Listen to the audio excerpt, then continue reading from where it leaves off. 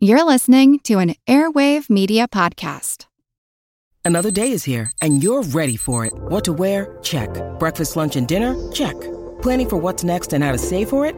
That's where Bank of America can help. For your financial to-dos, Bank of America has experts ready to help get you closer to your goals.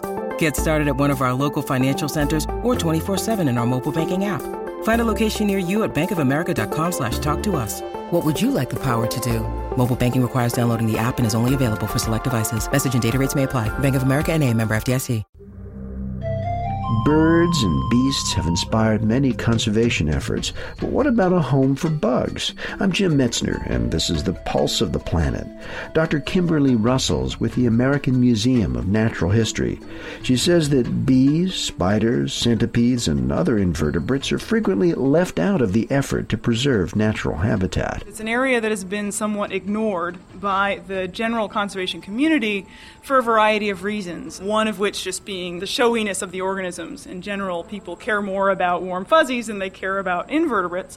But of course, the more people study it, the more they realize that these little critters are actually critically important biologically, and we really can't afford to ignore them. A lot of people said, well, if you conserve a lot of land, then what's good for the bear is going to be good for the beetle.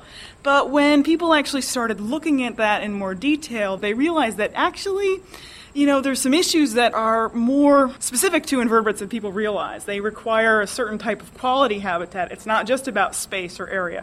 And so, conserving for bears isn't necessarily going to help the beetle if you don't meet the beetle's requirements in that habitat. Dr. Russell is working on a project that would make the land underneath power lines into a habitat where bees would thrive.